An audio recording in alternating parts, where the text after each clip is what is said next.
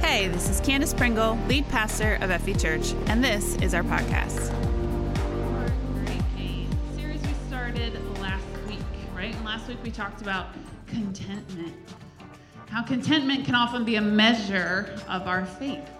How content are you even in the bad times, right? How much can you rely on God instead of bringing all the stress onto yourself? Well, I believe contentment is also a measure of spiritual health. We focus a lot in our culture on physical health, right? There's a new diet plan and exercise plan out every week. But we don't often focus on spiritual health, although it's much like physical health in that it needs constant maintenance, right? If you don't constantly work to maintain your spiritual health, as humans, we quickly lapse into apathy and insincerity. It's not just true of us today, by the way. It's true for God's people for millennia. It's always been true of us. And we can see that story throughout Scripture. And today we're actually going to go to the book of Malachi. Hundreds of years ago, they did the exact same thing. And while Jesus was never about religion for religion's sake, right? He did build a few helpful pieces of religion, of ritual, into our faith to keep us coming back to him, right? Communion is a great example of that. He built in a little bit of ritual. Every time that we break bread together, we should be thanking God for what Jesus did for us. It's meant as a reminder. And I think Jesus specifically built it around food so that it would be often, right? So that 3 times a day, every day, we'd have to thank Jesus for what he did for us. It's these little reminders, little pieces of religion. There's another little piece of religion that we find in the book of Malachi that we're going to focus on today, and it so deeply goes to the heart of this series. Full heart, great gain. Now, last week we talked about the full heart part, right? Whether we have enough or we don't, whether we have healing or we don't, we're going to be content with what God has given us. We're going to thank him for it. This week we're focusing more on the great gain piece of this. And we're going to go to the book of Malachi and talk about tithing a little bit. Now, the book of Malachi I've actually kind of fallen in love with it again this week because it's a really short book. It's the last book of the Old Testament. Malachi was a prophet. He lived about 430 years before Christ and about 100 years after the Babylonian exile. So God's people had been sent off to Babylon in exile and punishment. And about 100 years after God brought them back from that, they were again having these conversations with God. And the book of Malachi is only 4 chapters. It's a small book. But in it, we see 6 conversations between God and his people. God is calling them back, and it's this beautiful story. See, immediately after they got brought back from exile, they were all in again. They were rebuilding the temple. They were passionate. They were bringing God good sacrifices, right? The perfect animal, the unblemished sacrifices that God asked for. They were not just going through the motions. They were sincere about it. But 100 years in, just a couple generations later, and literally the first conversation we get, God says, I love you so much to the people. And the people say back, really? How? How have you loved us? They can't even accept God's love anymore because even though they're going through the motions of religion, they've gotten apathetic and insincere in their worship. They're just going through the motions to maintain appearances. They don't actually receive and give love to God. So we see this poverty among them. We see injustice. They're treating each other badly and they're neglecting the temple. And God has a problem with that. In fact, there are 6 conversations we get to peek in on in the book of Malachi. 2 of them, so 1/3 of them, are about money and possessions and how they're treating God's temple. We're actually going to pick up at the 5th conversation in Malachi 3, verse 6 today, where God says, I am the Lord, and I do not change. That is why you descendants of Jacob are not already destroyed. Ever since the days of your ancestors, you have scorned my decrees and failed to obey them. Now return to me, and I will return to you, says the Lord of heaven's armies. God is always calling us back. Return to me, and I will return to you. But you ask, how can we return when we have never gone away? See, the people were still under the impression that they hadn't done anything wrong. They couldn't see their motives behind everything being wrong. That God doesn't look at the outward appearance. He looks at the heart. God can't work with you when you don't realize where you've gone wrong, right? It's the humble that God can work with. So they say, how can we return when we have never gone away? God says, should people cheat God? Yet you have cheated me. Should people cheat God Almighty, creator of heaven and earth, Lord of heaven's armies, as he calls himself throughout this chapter? Should people cheat God? Yet you have cheated me. But you ask, what do you mean? When did we ever cheat you? You have cheated me of the tithes and offerings due to me. You are under a curse, for your whole nation has been cheating me. Bring all the tithes into the storehouse, so there will be enough food in my temple. If you do, says the Lord of heaven's armies, I will open the windows of heaven for you.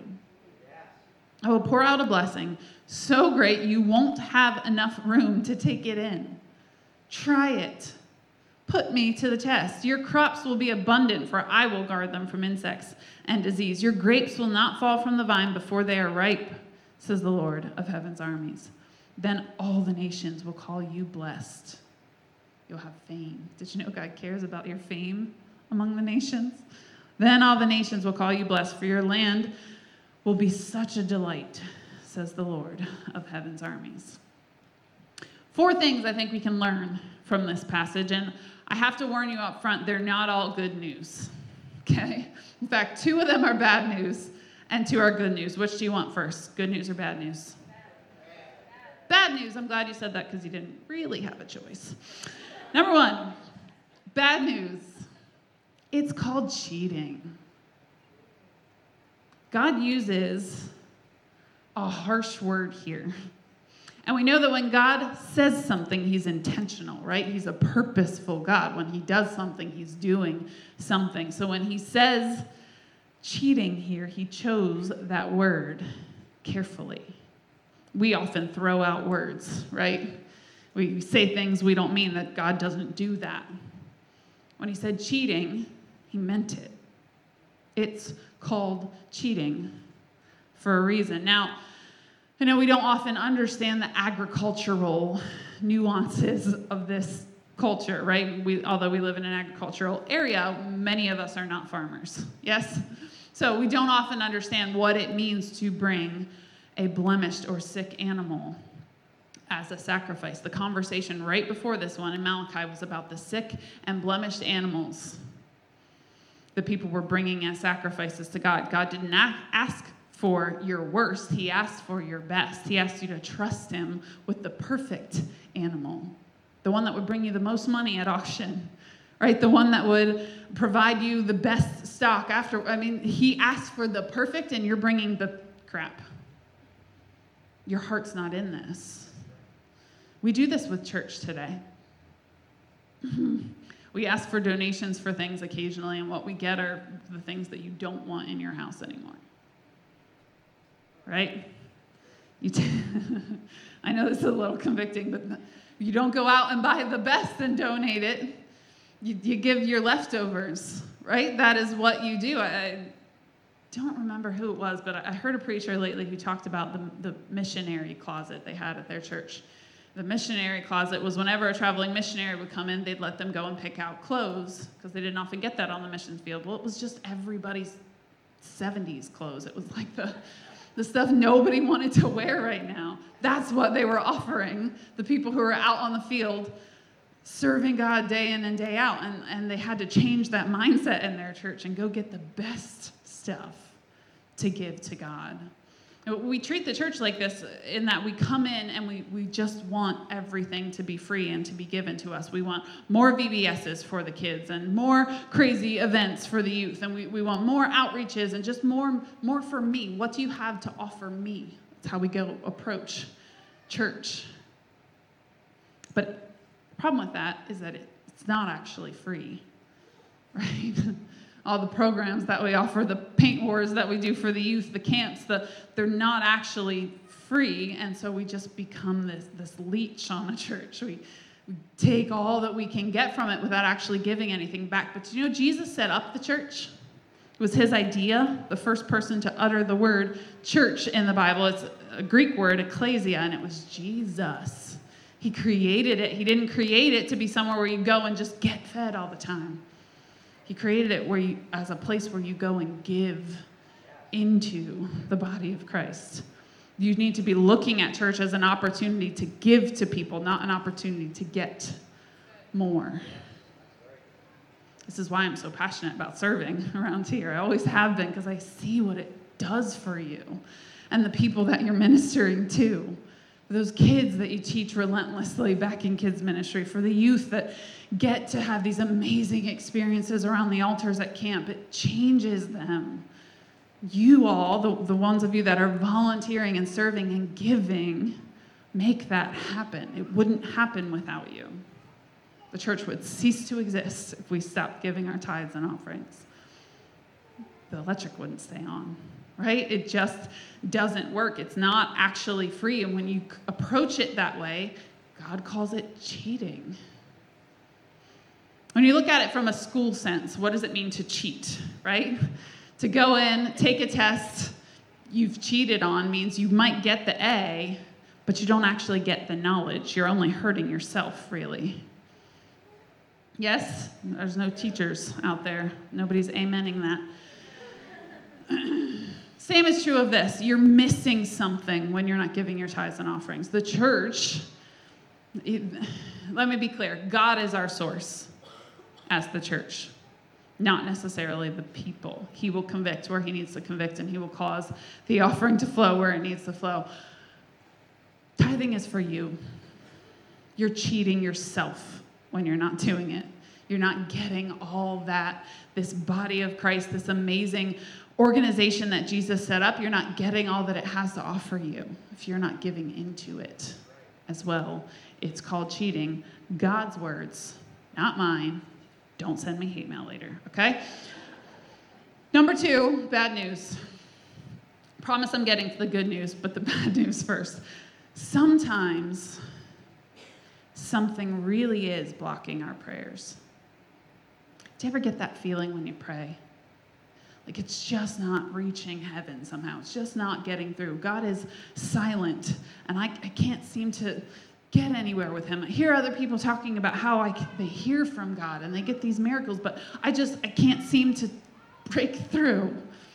Well, don't get me wrong, because we've talked about this lately, the Between Two Gardens series and the Battle series, that God doesn't always answer us in the way or the timing that we want him to. So sometimes he is going to answer your prayer, it just hasn't happened yet. But sometimes something really is blocking your prayers. In this case, a curse is on the people of Israel.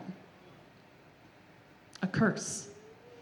Because they aren't paying their tithes. They aren't giving God what is owed to him. Again, God's words, not mine. Owed to him. Obedience to God is actually a double blessing, like we talked about last week, and it's the essence of full heart, great gain. When you're obedient to God, you realize that you already have what you need, and God opens the windows of heaven for you. You get double blessed. He opens the windows of heaven and allows the perfection, the provision to flow out of the windows and dump onto your lap more than you can handle, it says.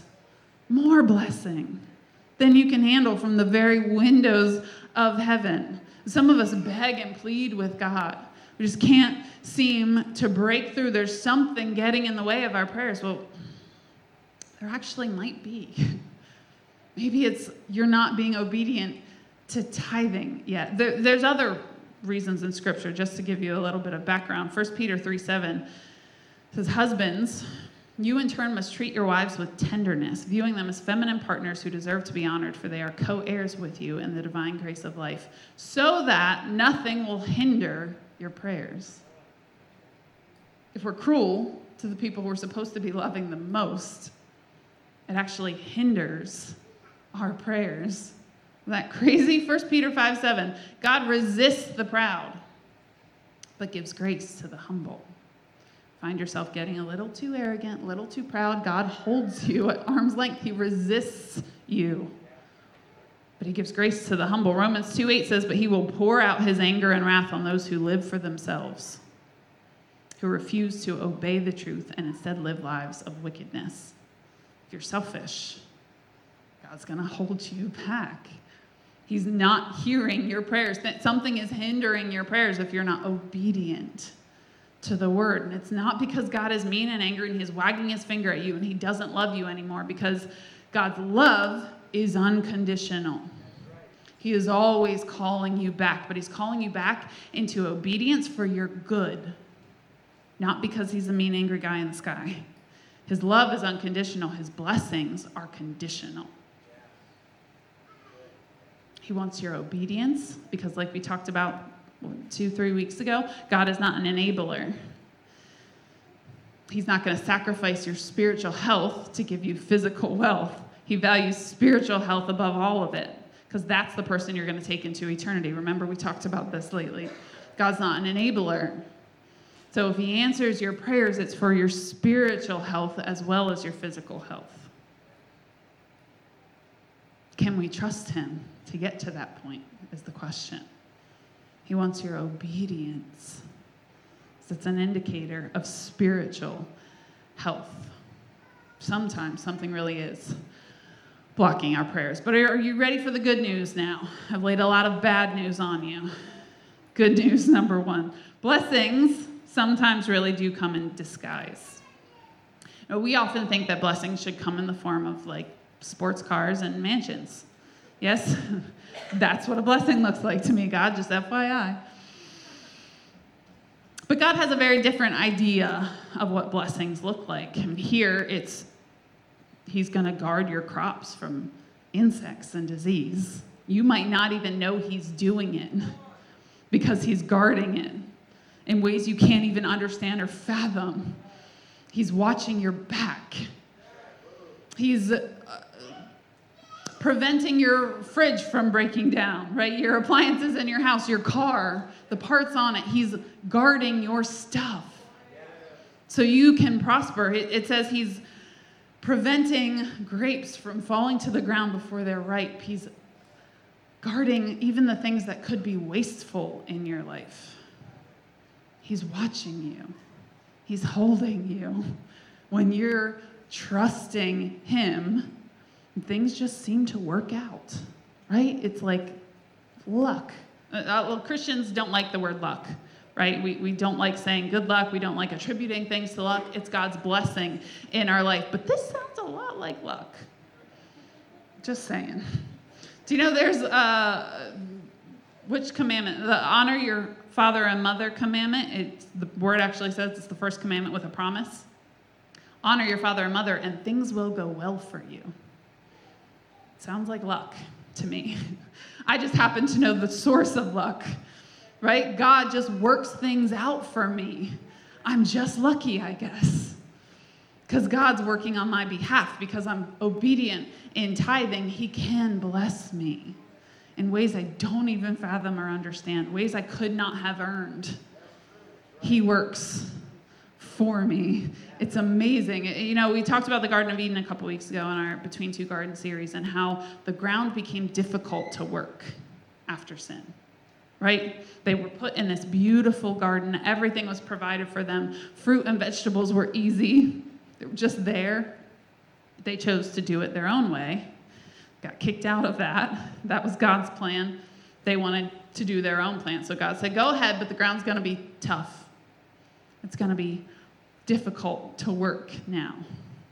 But once again, just like always, God is promising redemption from the curse of disobedience. Just like he always does. No longer has to be difficult. If you just trust me. I'm going to guard your crops from insects and disease. I'm going to guard your paycheck from layoffs and whatever. I'm going to guard you. I will hold you. Follow you around and uphold. There's a scripture that says, I will uphold your words as you walk around. That's what I'm going to do for the obedient, the ones who are trusting me. God wants to bless us. We have to be faithful. We have to be willing to do it his way, understanding that he actually knows more about our lives. He knows better than we do about who we are and how the world works. He created it, after all, right? He wants to open up the windows of heaven for you. He wants to let perfection stream out of those windows onto your lap. That is what he wants for you. But as long as you keep trying to do things your way, he can't do that. Listen, you're going to spend the 10% anyway. People get hung up on that 10%, right? It's out the door anyway. If God's not watching your crops from insects and disease, there go 10% of the crops at least. Yeah? He's not watching the grapes from falling to the ground. There goes 10% of the grapes anyway, or more.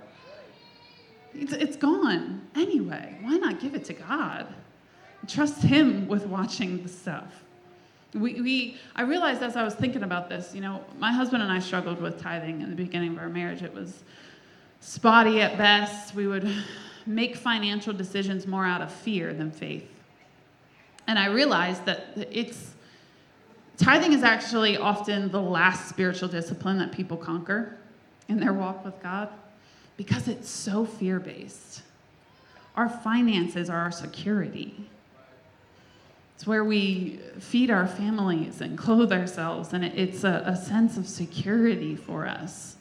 And when you're choosing to give 10% to God, 10% that you don't actually have, right? This is how we see it.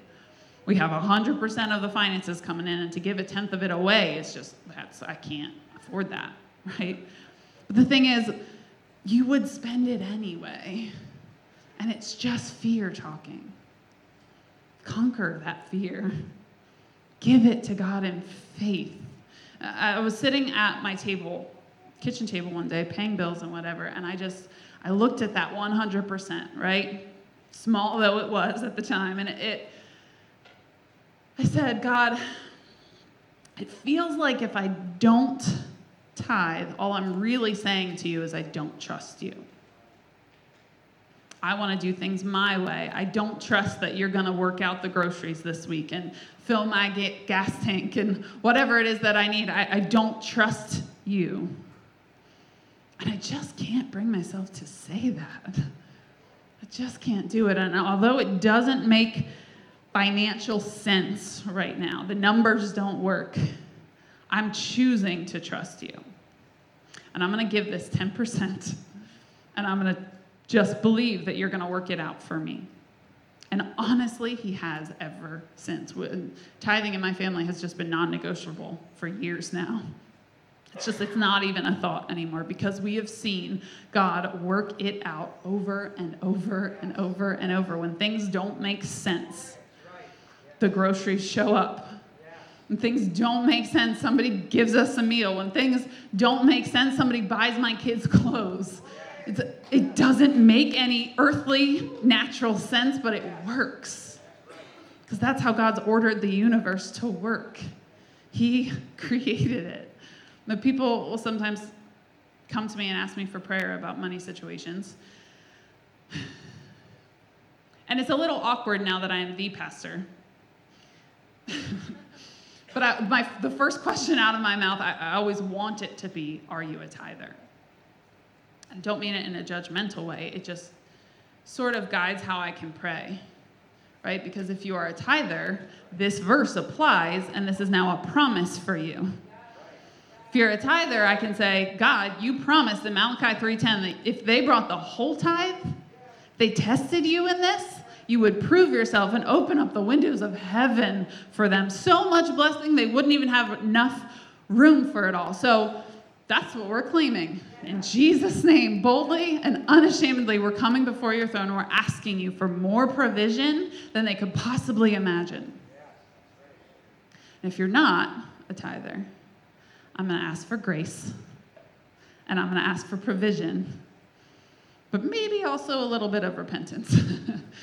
Right? Maybe a little bit of this, let this be a turning point, that they wouldn't constantly find themselves in financial distress, but they would choose to trust God fully and completely. Do you know, though, I looked into tithing over the past year and found out that tithing isn't one of those things that from the dawn of creation God asked us for. Do you know where the first time in Scripture we see tithing? It was after the Israelites spent 400 years as slaves in Egypt.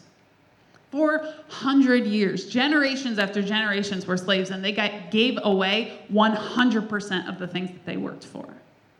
100% went to somebody else to feed somebody else's family. They didn't get the profits from any of it. They were slaves. And after they came out of Egypt, God said, you are no longer slaves. You are my people, and my people don't have to give away 100%. They just give me 10. You get 90%. Go prosper with it. Live good, healthy lives. Just give me 10% to show me that you trust me and to remind you that you're not a slave anymore. Do you know, sin will always take 100%. Always. That drinking problem that you're allowing to go on in your life, it will snowball into suddenly all of your money always is being spent on that.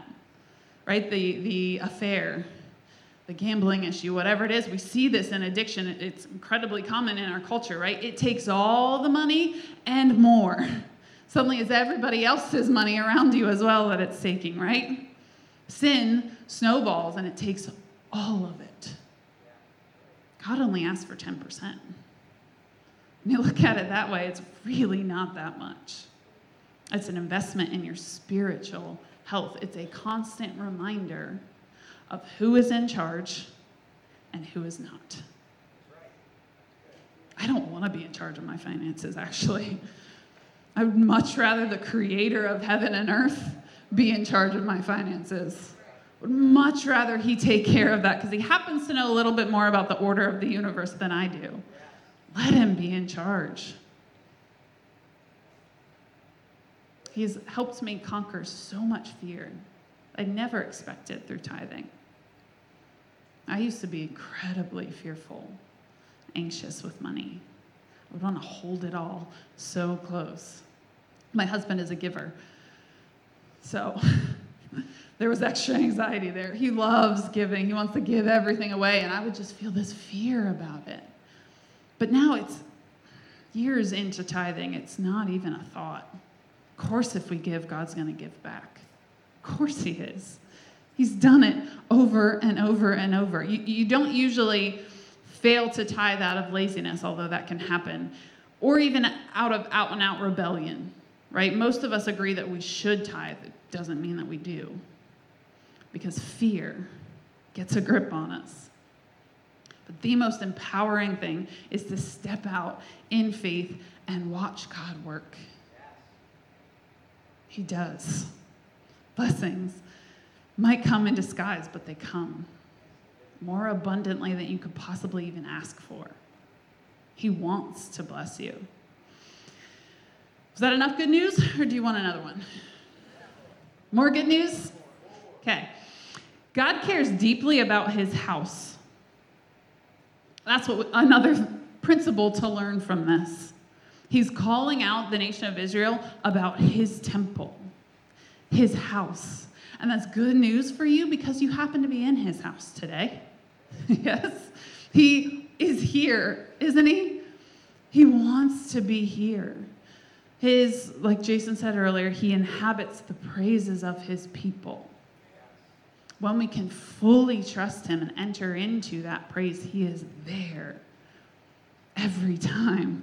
And people like to complain that all the church wants is money, but what they don't understand is the world wants much more from you. You get freedom in this house. hope for a good future. Long life and good days are the promises of God. 10% is nothing when you think about it that way. God has always set up his house as a place to find refuge and strength, a place to find freedom and hope and an example to the world to draw them to him. So when we abuse it, the church that is, when we take advantage of his kindness, it shows him where our hearts are at. When we come into church saying it's about me, it's all me, right? We have this value around here, actually. It's not me church, it's we church, right? Because we want to come in to this house, this temple, this sanctuary, and offer ourselves to God, not just ask God for more. Offer ourselves to the people so we can function as one body, all different parts, Corinthians says, but as one body, serving each other and loving God to the best of our ability. And if the church is falling apart, not taken care of for lack of funds, God takes issue with that. We can no longer be the example we were meant to be. We can no longer be the church that serves each other like Jesus meant for us to be when he created it. If God cares deeply about something, we probably should too, right? Tithing, it's one of those pieces of religion, of ritual that we should stick to, not necessarily for God's sake, but for ours. Constant reminder of who is in charge and who is not. You know, there are over 2,000 verses about money and possessions in the Bible. Meaning you could learn a new thing about money every day for 5 years and not be done. From the Bible. If God talks about it a lot, we probably should too. It is so tied to faith and fear. If the church talks about money a lot, it's only because we're mirroring the word. It's a big problem people have with the church. But it's biblical. Deeply biblical. And it's one of the last pieces of spiritual health that people conquer. Because it's so fear-based. Do you know, I have this just guiding sort of principle in my own life that I don't like to prepare sermons that don't challenge me too. And I tend to learn leaps and bounds more through my sermon prep than just everyday Bible reading, because it challenges me, and I dig until it doesn't challenge me anymore. But I didn't have to dig very far this week because although personally we've mastered tithing a long time ago and I've seen the benefits of that, I'm now leading at a whole nother level. And I preached on contentment last week, and Tuesday morning I get the email saying what the offering was for the week. Record low. Just to be real transparent with you, 2 weeks out of the last month have been record low offerings. And God is teaching me who the source is. Not that I particularly like his methods, because we never really do. He's teaching me who the source for this church is. The staff here and their families, the ministries that we provide and create, the youth that are ministered to, the kids in the back that have amazing experiences with God. God's teaching me he's the source, even of ministry, and the provision for it. And to have an eternal perspective, because, you know, we can preach, the church actually has a lot of problems with preaching a prosperity gospel. Have you heard that term? Right? We preach and teach that if you just come to Jesus, everything will be great. And if you just come to Jesus, the lifestyles of the rich and famous, right? And God wants you to be rich and happy and healthy, and he does want those things. But a balanced prosperity gospel teaches this next part of Malachi too. And it's to have an eternal perspective. Listen to the 6th and final conversation in Malachi between God and the people. Verse 13, "You have said terrible things about me, says the Lord. But you say, what do you mean? What have we said against you? You have said, what's the use of serving God? What have we gained by obeying his commands, or by trying to show the Lord of heaven's armies that we are sorry for our sins? From now on, we will call the arrogant blessed. For those who do evil get rich, and those who dare God to punish them suffer no harm." Can you hear the bitterness dripping off of that? "Then those who fear the Lord spoke with each other, and the Lord listened to what they said. In his presence, a scroll of remembrance was written to record the names of those who feared him and always thought about the honor of his name. They will be my people, says the Lord of heaven's armies. On the day when I act in judgment, they will be my own special treasure. I will spare them as a father spares an obedient child. Then you will again see the difference between the righteous and the wicked, between those who serve God and those who do not. We often get this perspective of just the here and now, right? The rich or the wicked get rich and the good people get nothing, right? How dare you, God? And what's the point of serving God if that's all that happens? God's trying to teach us, though, that life is very short and eternity is very long. Who's the person that you're going to take into eternity? And I don't mean other people. I mean, who's this person on the inside without all the stuff and the clothes and the things that go along with life? Who are you? Are you someone that God can trust? Someone that God can use? Are you faithful? Are you trusting him now? Those who serve the Lord, who fear him and him alone, those who honor his name the way he asks to be honored, will be God's own special treasure. He will set you aside when handing out punishments.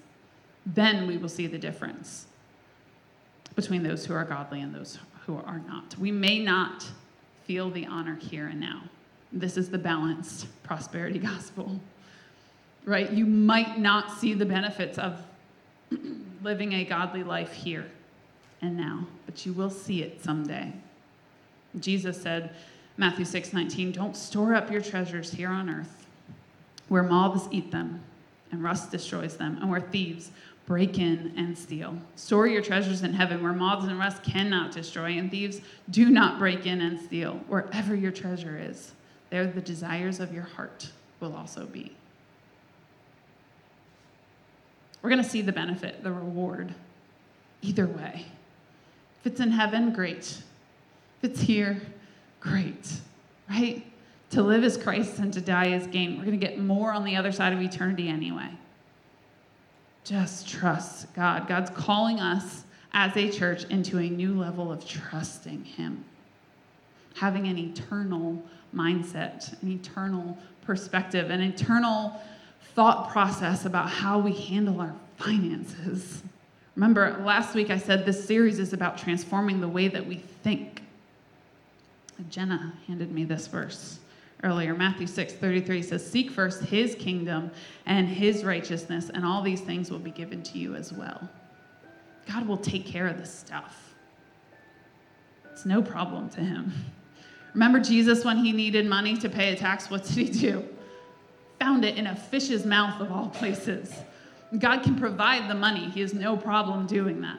He wants you to seek first his kingdom and his righteousness. And the rest is no problem. The kingdom of God is so often upside down from our way of thinking. Why should money be any different? Why should great gain be any different? Trust God. Be more generous. God will give you more. Serve people more. He will give you more. That's how he's ordered the universe to work. Bring him a good offering, and he will give you more good things. If you already tithe, maybe you're sitting there thinking, I've conquered this a long time ago. Jesus, he was once asked exactly how much people should tithe, and he said, it's a non-conversation. Yeah, you should tithe, of course, but also love people. Give generously. Love justice and mercy. Right? Maybe you tithe, but it's more of a going through the motions thing, and you need to learn to love the house of God, to serve the house of God better. You want to take a step towards that today. Or maybe you've never thought about finances or tithing as a spiritual discipline in your life. Maybe the subject of money is actually scary, and you're living from one financial crisis to the next. God's calling you out on the waters. Walk on water a little bit because he's got you. Step out in faith. He wants to handle all of those things for you. He just needs you to be willing to do it his way a little bit. And we always say around here that we get to give. We don't have to give. That's the way we want to see it. It is a privilege and an honor that we get to participate in what he is doing. We get to have an amazing church to come into and worship vibrantly, passionately, and selflessly. We're passionate about the house of God because he is passionate about it. We want to see it have more than enough food in his temple, he said. And we're willing to sacrifice to get it there. God's not after your money. He's after your heart, your worship of him, a person that you're going to take into eternity. So, Father, we thank you today for your word. Thank you that it's useful to teach us, correct us, and guide us. And even when the word is tough to hear, we thank you for it.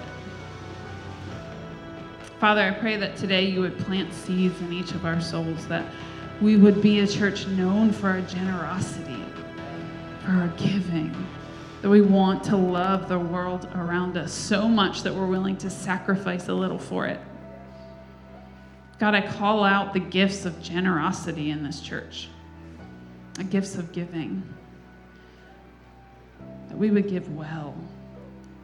We would give what needs to be given, not what we want to give, but that we would also be cheerful givers, not reluctantly or in response to pressure, but we would give happily, cheerfully, because we love that we have the privilege to do so.